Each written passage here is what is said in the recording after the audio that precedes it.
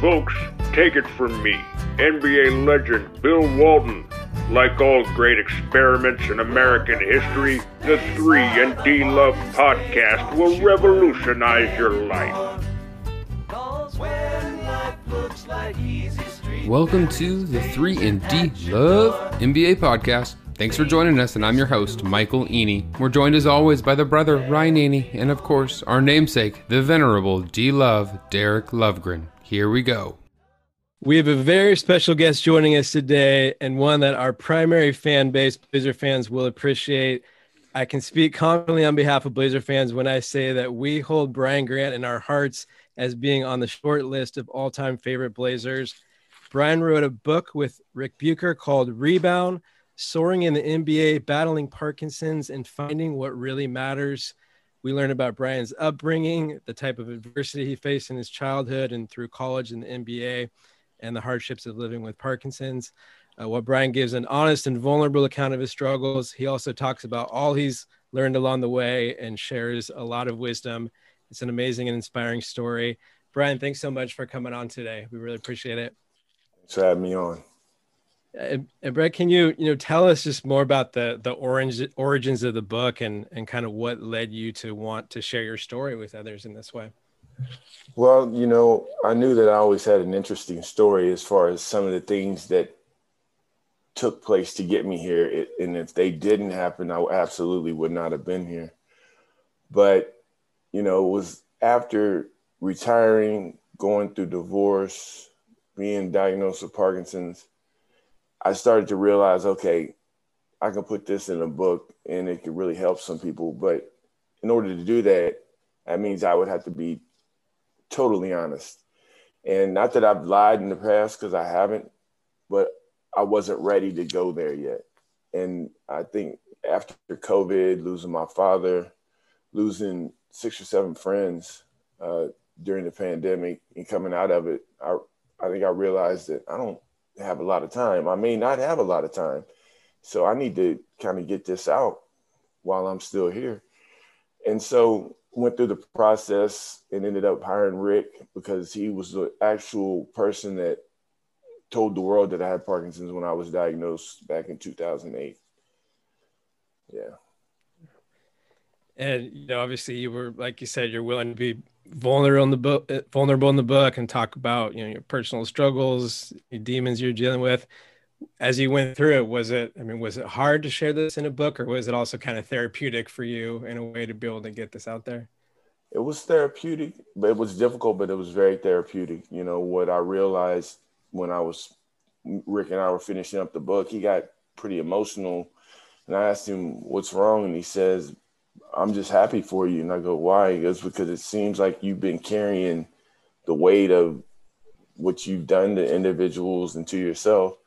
And now you're finally getting it off your chest. You're telling somebody, you're telling the world. And I think this is going to be the change you've been looking for, because you blamed yourself for losing the love of your life from, cheating. And it also gave me an opportunity to clear up some things, because people thought that, my first wife left me because I had Parkinson's, which is absolutely not true. I mean, she left me because I did a lot of foul shit to her. Are we cussing on there? Yeah. No, of course, my friend. Hey, we're real talk around here. Yeah, foul shit. I was out there, man. I was way out there. But she stayed for as long as she could. And then 9 months of depression, that'd sink anybody, especially when you're a verbally abusive person and you're going through depression and don't want to admit it. So it was therapeutic, and it gave me a way to forgive myself, I think. Well, Brian, I'm curious. I've had my own journey with, 12-step programs. It almost felt like a really big fourth step where you're writing all these, you're kind of coming to grips with all these different things in your own journey.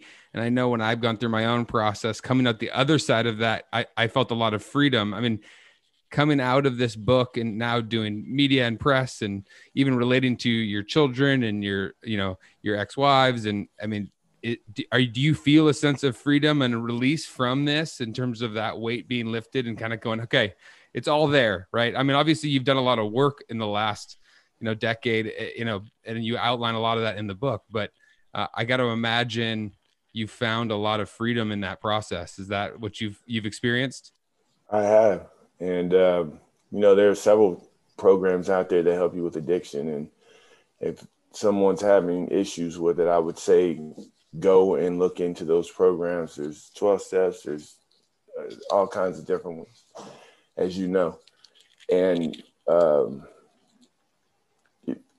it works if you work it, Amen. And it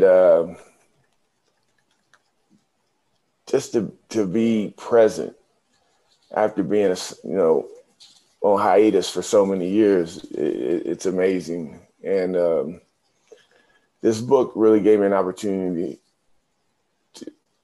to figure out how to heal. I don't want to go too much into the other thing, but I just want to say that there is help out there for people. Yep, I understand. It seems like when you right after you retired, it was kind of the perfect storm of things that were happening. I mean, hard enough as an athlete, you give your heart and soul to basketball, and that end of that part of your basketball career would just imagine being very tough in and of itself. But it sounds like the depression part that kind of was tied in with the Parkinson's. You were diagnosed, I think, shortly after you retired, and just seemed like the timing of that, like it all kind of hit you at once, and you just address it in the first chapter. Yeah, I mean, with the PD, with retiring, when I was retiring, I spoke to Vinny Del Negro, and he asked me what I was planning on doing. I told him, and he said, well, B, there's not that much golf, there's not that much fishing in a day to occupy your time. You need to find something that you consistently do on a daily basis, because we all go through depression. So I thought, when I started feeling weird, which was depression, I thought, oh, well, this must be what Vinny's talking about. But mine just kept going deeper and deeper and deeper. And it wasn't until later when I was diagnosed and told my neurologist about the depression, and he says, with most Parkinson's patients, the way we find out is it starts off with depression, because the brain, by that point, the dopamine producing cells, 80% of them are already dead, and you're operating on 20, and that's to give you good feeling about anything. It's like, now you only got 20% of those cells left, and that and serotonin are what make you feel good, and you're losing that, and it just sends you off the edge. And I know you talked just several different points in the book about the kind of adversity that you faced in your life, and how you've dealt with that, which was always working harder if you needed to outwork everyone or prove people wrong, things that motivated you. But like with Parkinson's, it's a whole different beast that you've talked about, that just hard work, which even you talk about how you trying to figure out solutions and getting the right remedies for everything. But it's kind of a whole different approach that you're having to take, emotionally and all that. Can you share a little bit about kind of that distinction between how you've been used to handling problems in your life versus now having a whole different mindset and attitude to battle Parkinson's? Yeah, and as you probably can believe, that change doesn't come overnight. I mean, you've been doing something all your life, basketball, and this is how you've been successful, and these are the tools that you were able to use to have some success in the NBA. And now you come up against something where surgery is not going, it can help with some symptoms, but it's not going to cure it. Medications can help with the symptoms, but it's not going to cure it. So you go from being in that fast race to being in that marathon. They tell you it's not a sprint, it's a marathon. To moving from that to you're in a no-win situation. That's you enter into a race where you're going to be defeated at some point. So I've had to learn how to pick and choose my battles, and realize that every battle that I win, at the end of it, I'm going to eventually lose the war. And that can, just saying that out loud can make you go into depression, like, wow. But I've got kids, You know, I got people who depend on me, so I got to be there for them, even if I don't want to be there for myself. But I do want to be there for myself too. Absolutely. Well said. And I know, and I do we want to get into talk basketball as well. I know this is, heavy stuff. You know, I know you've said it even at, at this stage, obviously you've been living with this for a long time. But even now you still kind of have the why me moments, I'm wondering like when, and I know you interact with a lot of people, you've raised awareness, support for Parkinson's. Like when you come across people who maybe have more recently been diagnosed and are really kind of asking that question all the time of why me, how do you do you have a way of maybe coaching or kind of counseling through someone as part of it? I know there's an individual part to the journey, even though you want people get support and help, but how would you kind of coach someone through that's been more like newly diagnosed with Parkinson's? Well, I mean, the first thing that comes to mind, depending upon their diagnosis, I tell them, hey, you know what? Parkinson's isn't something I wanted either. And I don't like having Parkinson's, but I could have ALS, or I could have something where you're coming to your kids now saying, I have Parkinson's, we can read up about it, but I'm going to be here. But we could have been diagnosed with something that says I might only be around for a couple of years. So that's the blessing that I found for myself. And I try to share that with people. And then there's just all kinds of other things that come up, like, oh my God, my husband just left me, or my wife just left me, and what am I going to do about this or that? And those are things that are issues, to worry about. But the only thing you can do is what you can do. And right now, the number one thing that you need to focus on is you, and getting a routine, finding the right meds so that you can have a good quality of life for your significant other and your kids. That's the main thing. The fact that we still get to be here. Yeah, we trip over a lot of stuff. And yeah, I hate the fact that sometimes I can't smile. I'm just like, are you happy? Yeah, can't you see this? Oh, but we get to be here. Well said. And I think that was a theme you were hitting on too. Like you talked about some of the, I don't know if silver linings is a way to put it, but some of the things that you've been able to realize that have come into your life as even though, as you said, I think you even just said it sucks, all the hardships and everything you're having to do. But obviously you've had some unique experiences, even like the whole story with climbing Mount St. Helens with, others who have the diagnosis. I mean, some really just inspirational stories of at least some of the silver linings in your life. Yeah, I mean, climbing Mount St. Helens was a crazy idea. I want to just say it. That sounds painful. I mean, if you watch the video on YouTube, there's a point that shows the real me going up the hill. It's like when I'm taking little baby steps, straight legs, I look like a baby who just learned how to walk. I mean, it was. I'm glad I did it, but it was one of the hardest things I've ever done.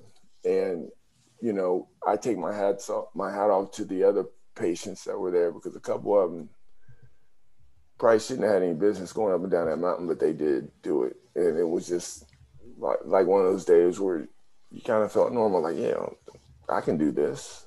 I don't want to do it again, but I can do this. Like you said, the coming down is the hardest part, right? We think it's the climbing up, but like that can be hardest on the joints and everything when you're coming down the mountain. Yeah, man, it was tough coming down because it just was so long. And then you get to the bottom and you hit the tree line. You're like, oh, I made it. And then you forget. I think we were hiking for like 2 hours before we got to the mountain. And it was like every turn I'd come around, I'd tell my girlfriend, like, I'm going to tell you right now. So every time we get to a bend in the woods, I'll be like, I'm telling you right now, that damn parking lot isn't around this next bend. Yeah. I'm sitting down. I ain't getting up. You're going to have to go get a 4-wheeler to come get me. I did that about 5 or 6 times. And then the one time I was getting ready to sit down, she goes there and goes, it's over here. And I'm like, yes. Got there, jumped in the back of the Escalade, kicked the window thing open, and just had my feet outside and said, just take me home. I was beat up, man. I was beat up. But it's one of those things that I was happy that I pushed myself through it, you know? Yeah. Yeah, that was amazing. Well, it's a remarkable story, and I'll tell you what. As someone who's not particularly fond of hiking myself, I think I've had those experiences coming down a mountain at times where I'm kind of like, it better be around this next bend. So I can't even imagine. I think Yeah. and I'm a big guy, and I'm like I'm a miniature compared to you. So I commend you to do what you did. I mean, it's just a remarkable story climbing Mount St. Helens, and how you organized it. I mean, what a cool testimony to the work you put in. Well, I tell you what, I'm glad they got YouTube out there, because I think that's be the only time I'll see that mountain again is watching the video. Try whitewater rafting or something next time. Yeah. Maybe to switch gears a little bit and talk about your basketball career. I really enjoyed just that whole story too. It seemed like your basketball career was kind of an evolution, like, you know, early on playing with whether relatives or people you lived around, you were kind of dismissed and not really invited into games. And then you kind of had this breakthrough, you know, as you got older, where, you know, you're playing in these big games and start to dunk the ball and then, but also kind of a latecomer in high school too. And then, you know, not everything just came together quickly at Xavier. Can you tell a little bit about kind of that progression for you, and also like when you kind of came to a point where you knew that, you know, hey, I could have a future here, a career, you know, make it to the NBA? Well, the progression for me was I totally sucked when I was younger. I didn't watch sports. I didn't have a team.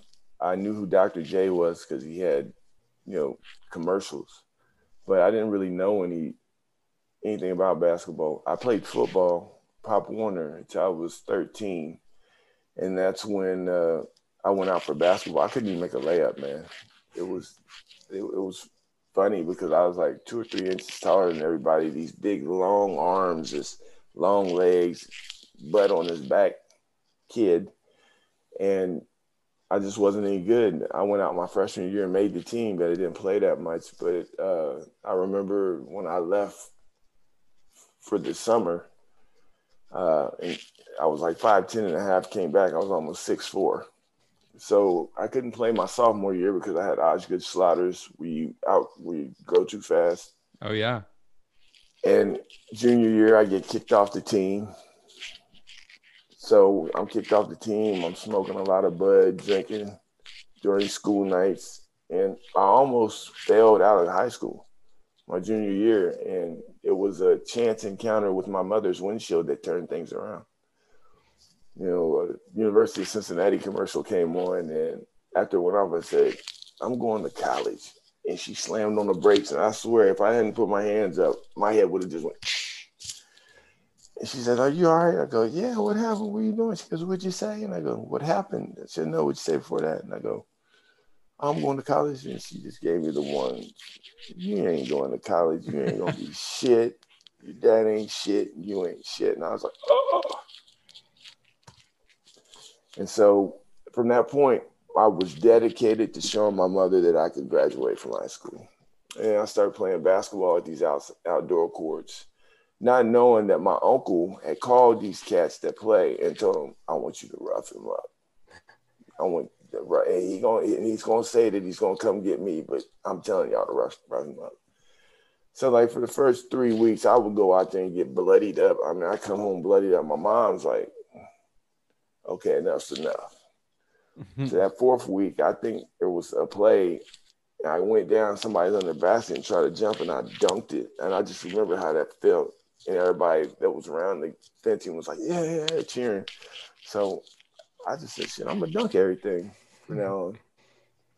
And so basketball became something that I thought I could at least play in high school. And then I got in trouble in high school.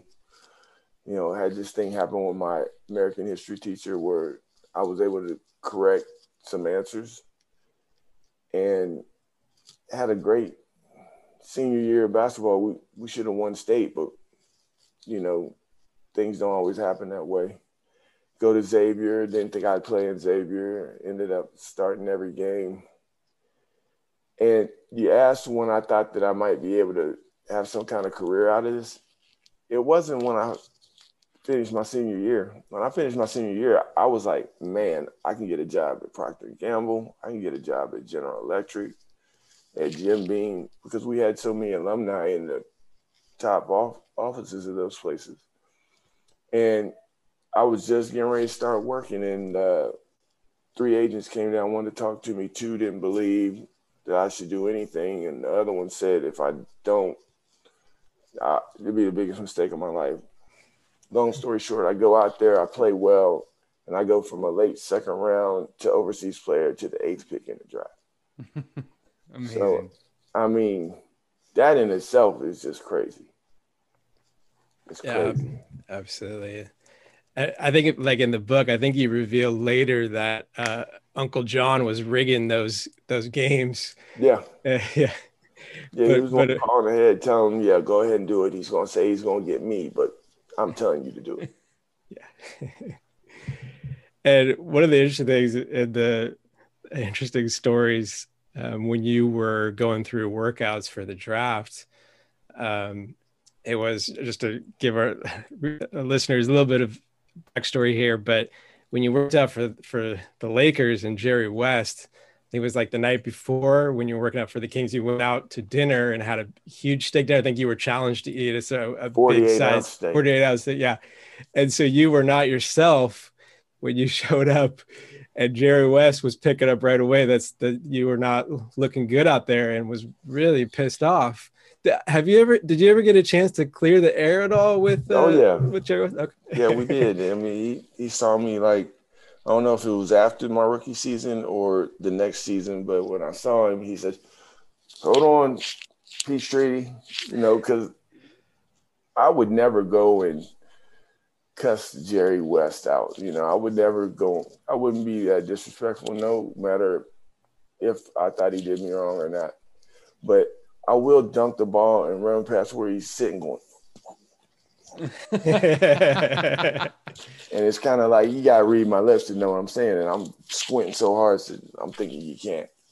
But I saw him and he goes, I just want to tell you I was wrong. You turned into a fine player.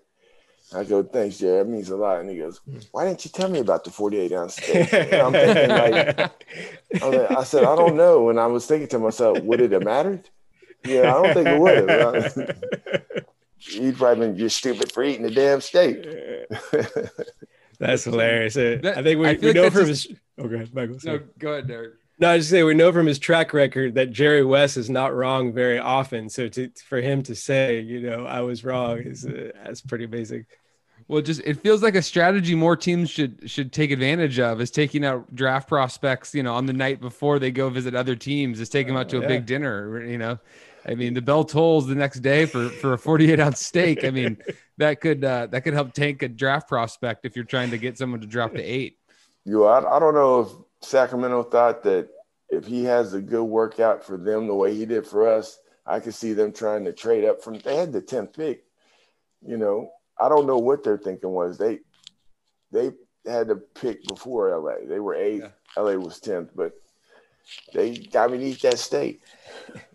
Maybe they pulled like an Uncle John and it was all rigged and ahead of time, and you were set up for that steak. You never know. I mean, everybody tends to think it's just like talent gets you in, but I've seen a lot of guys who are really talented that never made it.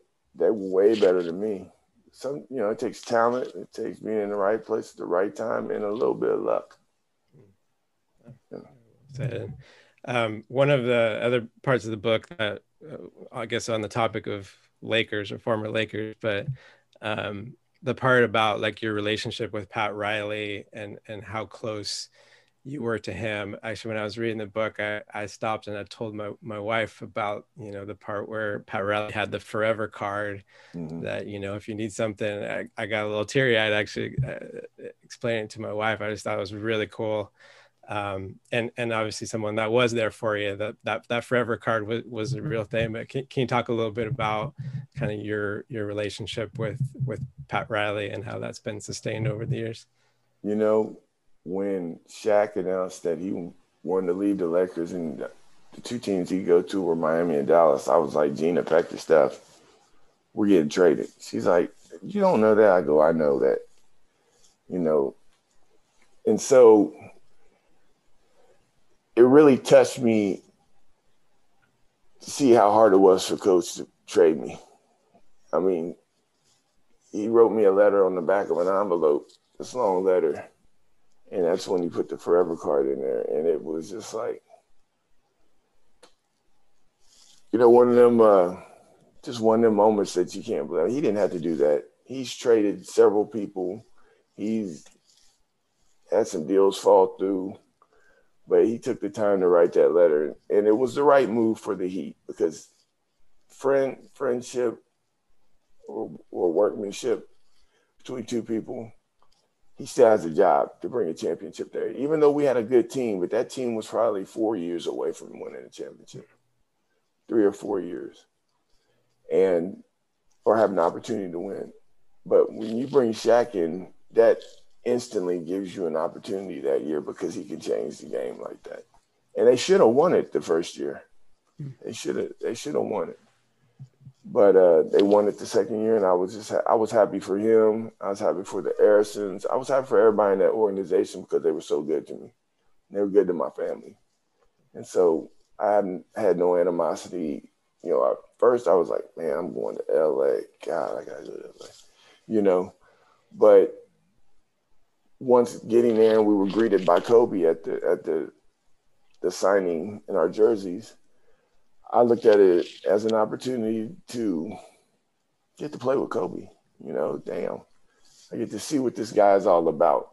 I know what he's about on game days, but what does he really do? And let me tell you, man, the guy, I'm not saying this because he passed. I'm saying this because it's true. He was one of the hardest workers I've ever seen at the way he approached the game. He'd be the first one there, and that's coming from Newport Beach every morning. Last one to leave.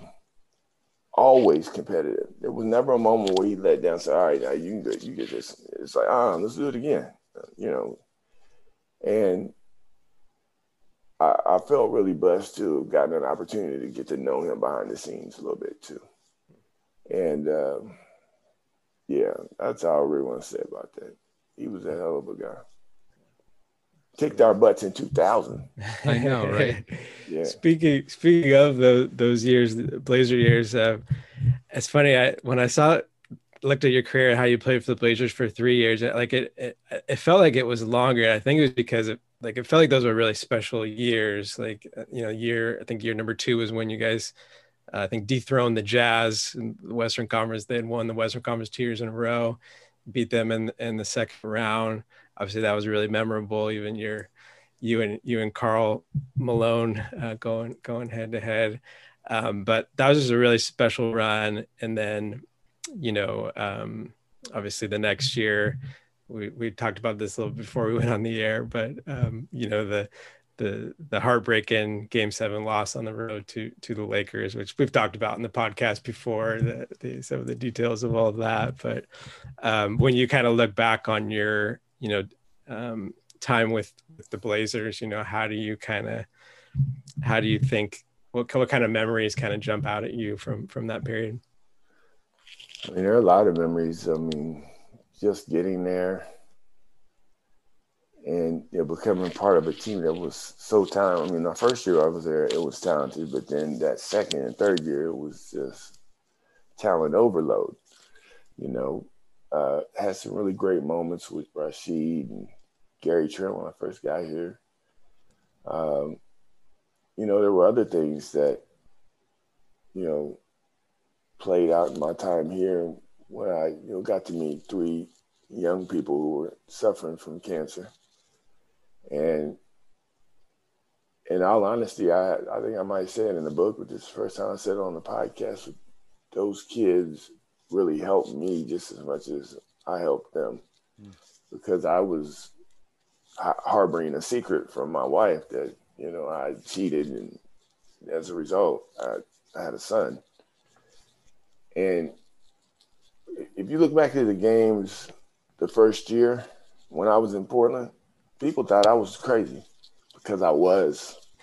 I mean, that was like my only outlet. I couldn't go and tell people because when it came out, I wouldn't want her to be like, you knew and didn't tell me, So my only outlet was on the court. So it was just like, hey, B, have a good game. Give me the rebound.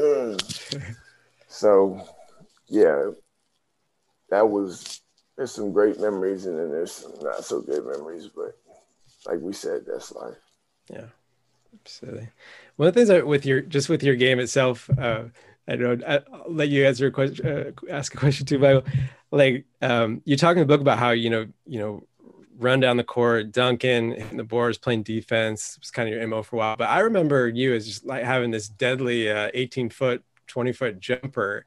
Was that something you like more refined when you came to the Blazers, or was that something that was actually in the works? But I don't remember watching you a lot with Sacramento, just some vague memories. But yeah, I mean, I could hit that shot, but I was more comfortable inside doing inside plays and moves.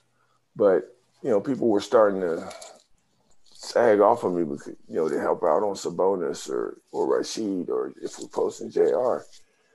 So I'm getting the ball and I'm sitting here doing this when I should be doing that. And so I started shooting more. And I think once my confidence kicked in, that's when I started stroking it. But as far as big men with a stroke, Rashid's the one. I mean, because I came here, he was a 4. Then they bumped him to 3, so he's playing a smaller position, and they're just leaving him wide open on 3s. And she showed him he can shoot 3s too. Yeah. Brian, in the book, you briefly talk about this split in the team, kind of the chemistry. There's kind of these two cliques in some ways, and I've heard about those two dynamics before in a number of different books. I've read articles over the years, but I'd never heard them described as the suits and the sweatsuits, which I got a kick out of. It cracked the young guys with the sweatsuits and the old guys, the Pippen crew was the suits. I'm curious though, how did you, as a relative young guy in your years in Portland, find yourself in kind of the nexus in between those two groups? I mean, you speak of how you floated between them, but how did you find yourself in that position? Because when I first got there, it was Rashid and Gary Trent and JR. Sometimes I would hang with them. And once Scotty made it in, I think, did we get Steve Smith my second year? Or was he only there the second year? So once they came into play, it was like guys that didn't want to wear suits. We wanted to be comfortable in sweatsuits, kind of set in the back. And then Scotty and Greg Anthony, Steve Smith, guys like that, they always were suited. They're always wearing slacks and stuff. And so I can hang out with them to be talking about what's going on. And then I go back to the back, like, what we going to do today? We're going to all get dinner. They'd be like, what the suits say? I'll be like, they want to get some dinner. All right, well, tell them we find someplace to get dinner, then they're paying or something like that. But it was a divide, but it wasn't like, I don't like you, I hate you. It was just that I'm going to wear my tracksuit. The other guys, it's like, you need to be a little more professional. It's like, until we had to, where you were getting fined, they kept with the sweatsuits, and some of them took some fines. Like, I just take the fine. Yeah, I forgot. The Iverson rule basically came into right in that era, right? Yeah. With the dress code. Yeah. He didn't like it. We didn't like it either. But. Yeah, I can imagine. I mean, it certainly had some undertones. Brent, I'm also curious, obviously you have 3, remarkable years in Portland and in the long run have, at least in seemingly the majority of your time made Portland sort of a home, right? And that's, you raised your kids and, you're in West Lynn. I think, what has that been? How has that experience been for you? It's something on the podcast we've talked about all three of us being from Portland, obviously there's a number of Blazers that have made their long-term homes in Portland, and Portland's, I think, a unique place to live for, for African-American folks in general, but also for former Blazers. I think there's a place in a lot of fans' hearts, but also there's some complications. You speak to some of the experience your kids have had, not having been Blazers per se, obviously, but living and growing up in West Lynn. I mean, what has that experience been like for you and your family in a place like Portland, Oregon? For the most part, it's been wonderful. I mean, it's a nice community out here, but it's not, I don't know if it's the right word, devoid of having its issues. When my son Jaden was in junior high, I think he was going to Athey Creek.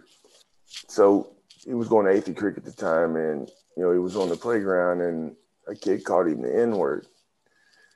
And he didn't do anything about it. Next day, he goes back to school, same kid calls him the N-word, but his buddy that was with him yesterday, and his buddy's white, drilled the kid. Oh, man. And that kid and the kid that said the word got suspended. And then my son went in and said that he had done it the day before. Now, we're in the 2000s, it's 2000s. For me, it was hard for me to wrap my head around that, because when I grew up, if somebody called you that and you didn't throw down, you was going to get it from your cousins, you was going to get it from your parents. And if you were going to grandma's house after school, she was going to kick off in your ass and send you back looking for the kid. So I'm coming from that mentality, and I'm like, what do you mean you told the principal, but you didn't do anything? He goes, they already did something. And I was just like, oh. And, my buddy Raphael called me up. He's Jaden's godfather. And he was just like, B, can't get mad, man. They're not growing up like we did. It's different times. And with you, your family would have dealt with you if you didn't deal with it. Same with me, but this is not the era that they're growing. They're not growing up around 7 or 8 cousins fighting every day, each other, and then fighting somebody. And so I got it, but it's one thing when somebody does something to you, but when someone does something to your kid, that's a new ball game, buddy. It was a kid. Now, if it had been an adult, then I'd have definitely, we'd have been talking. You remember that time you went to jail, Brian? And but no, it worked itself out. And Jaden now I'm so proud of that kid. I'm proud of all my kids, but he's a very articulate individual and knows where he's going and how to get there. If that makes any sense to you. Yeah, I will say it's amazing to watch, that genesis that you're talking about, right? And their experience being so different than what you grew up with, right? And then, in reading your book and doing a little bit of research for our conversation today, right? Seeing what they did in June of last year, right? When all of the protests were going on, and sort of leading kind of a protest there themselves, and bringing in a guy by the name of Michael Fesser in Portland to talk. And obviously there's a number of other folks, I think, speaking, but it's just remarkable to see two of your sons sort of leading the charge among one of the activities in Portland to really lead the change. I mean, I think that's just a really cool testament to you and your family and the experiences that you've provided for them. And they're obviously remarkable young men and have a bright future ahead of them. It was really fun to see that. Yeah, I mean, I'm super proud of them. They did it the way it's supposed to be done. You talk about it, bring awareness to it. There were almost 600 people that ended up being on that one little walk. It was amazing to see that come together. And I tell you, I spoke at it, but I was scared to speak because my son speaks so damn well. I was like, damn, I can't be out there mumbling, bumbling, stumbling, and he's up here articulately just conveying the message, getting the crowd fired up. But I'm proud of them. When they first told me they wanted to do it, I was kind of like, wait a minute. I'm thinking, I don't want y'all to bring heat down on you because you bring it up, but that's just old thinking too. Like, you got a platform, use it. And that's exactly what they did. And maybe just circle back to your platform again with, raising awareness with Parkinson's. You talked in the book about how, there is a lot of misinformation about Parkinson's. If you were like, maybe just pinpoint things that you'd want just the general public to be more aware of, more informed about when it comes to Parkinson's, I guess, maybe what are some of those maybe misconceptions or misinformation that's out there? I think the biggest misconception is thinking that Parkinson's is tremor. That's mostly what people deal with. The tremor is just one part of it. You have rigidity, where your body stiffens up. You have dystonia, when your feet start to curl under. What's the other one? People have problems with their bowels, swallowing.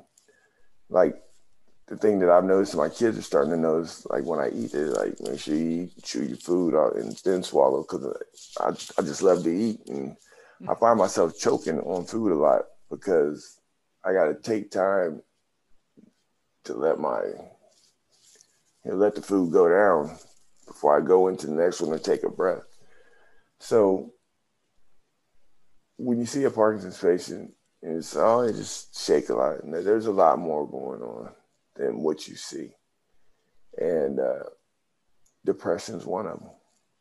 It's another one. That's a big one. I feel people were getting more and more educated about it because more and more people are being diagnosed every day with PD. I don't know, the environment, whatever, but there are a ton of people who are newly diagnosed. No, this has been great. I mean, Brian, I'm so appreciative of your work in the community. I mean, I think that's something you do sort of speak to in the book, is your journey of how you've embraced the PD community. I mean, I think that has been, I think, a number of ways you sort of refer to this sort of ego dynamic that can play into some of those things, right? I think you highlight a conversation you had sort of early in the process about your involvement and how willing you were preparing yourself to be vulnerable, right? And it feels like this book, I mean, you've obviously taken large steps along the way, but this book felt like a culmination of sort of looking into your journey and your experience and the hope that comes, through the work you've put in. So I don't know. I can't take but be encouraged from your story and your experiences, man. It's certainly an amazing journey. Yeah, I mean, it's one thing that we all have to deal with, whether we have Parkinson's or not, as our body starts to change because we're getting older. I turn 50 next year, fellas. I'm about to be 50. And so, yeah, I mean, with PD, the best thing that Michael J. Fox said to me is, you got to lose the vanity, bro. And I said, well, what do you mean by that? He goes, I sympathize with you because you're an athlete, somebody whose body has served them well for years, and now it's slowly being taken away. And that's the best analogy you can give it. Parkinson's starts to strip things from you slowly, sometimes quickly. It's been slow for me. And the frustration and anxiety that can come with that. I mean, just like going to take a leak, dude. It's like, I got to make sure everything's cool, or else I'm going to spray the wall. From tremoring.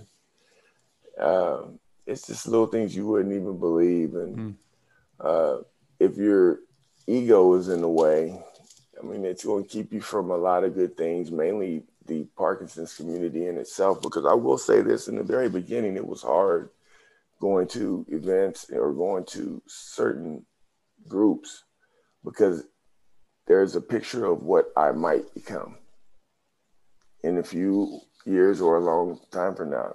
This is what I may end up with.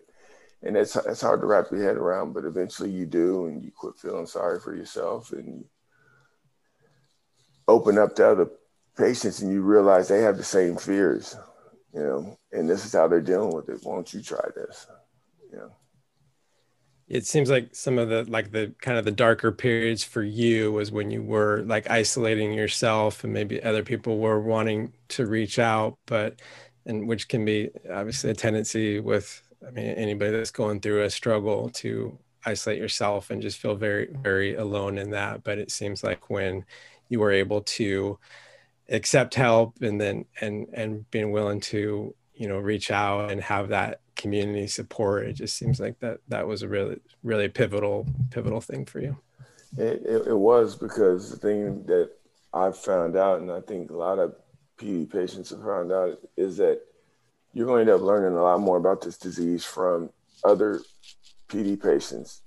Because when you see the neurologist, you see him, you're there for half hour, 45 minutes, and he may make a few changes on your meds, he may not, but come back and see me in 3 to 6 months.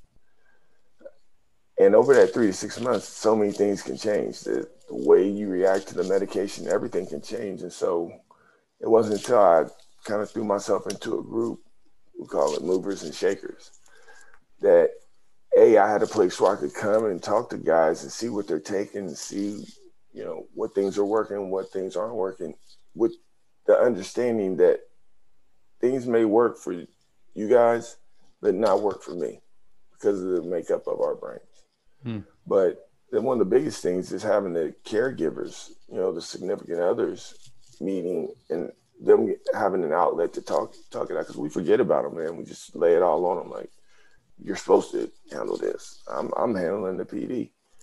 But when you meet and you talk it out and you share moments and tears and laughs, then it makes both sides more receptive to the things that they're having to deal with. Well, it's a wonderful book. I couldn't put it down, not blowing smoke. It was just really good read. Just a lot of great stories, and just, again, the wisdom of, just the things that you've gone through, and the life lessons, and all the relationships, and even with the struggles, just all the triumphs along the way. So highly recommend this book to anyone, not just Blazer fans, but anyone. It's a great read, and you'll take away a lot from it. So thank you so much, Brian, for making the time. This was a real pleasure for us to have you on. No problem. Pleasure's all mine, fellas. Thank you. Thanks, Brian. Thank you. Appreciate it. All right, guys. That's all the time we have for today. Thanks for joining us at the 3&D Love NBA podcast. We'll be back next time, but until then, remember, throw it down, big man. This isn't just a great podcast, it's a triumph of the human spirit.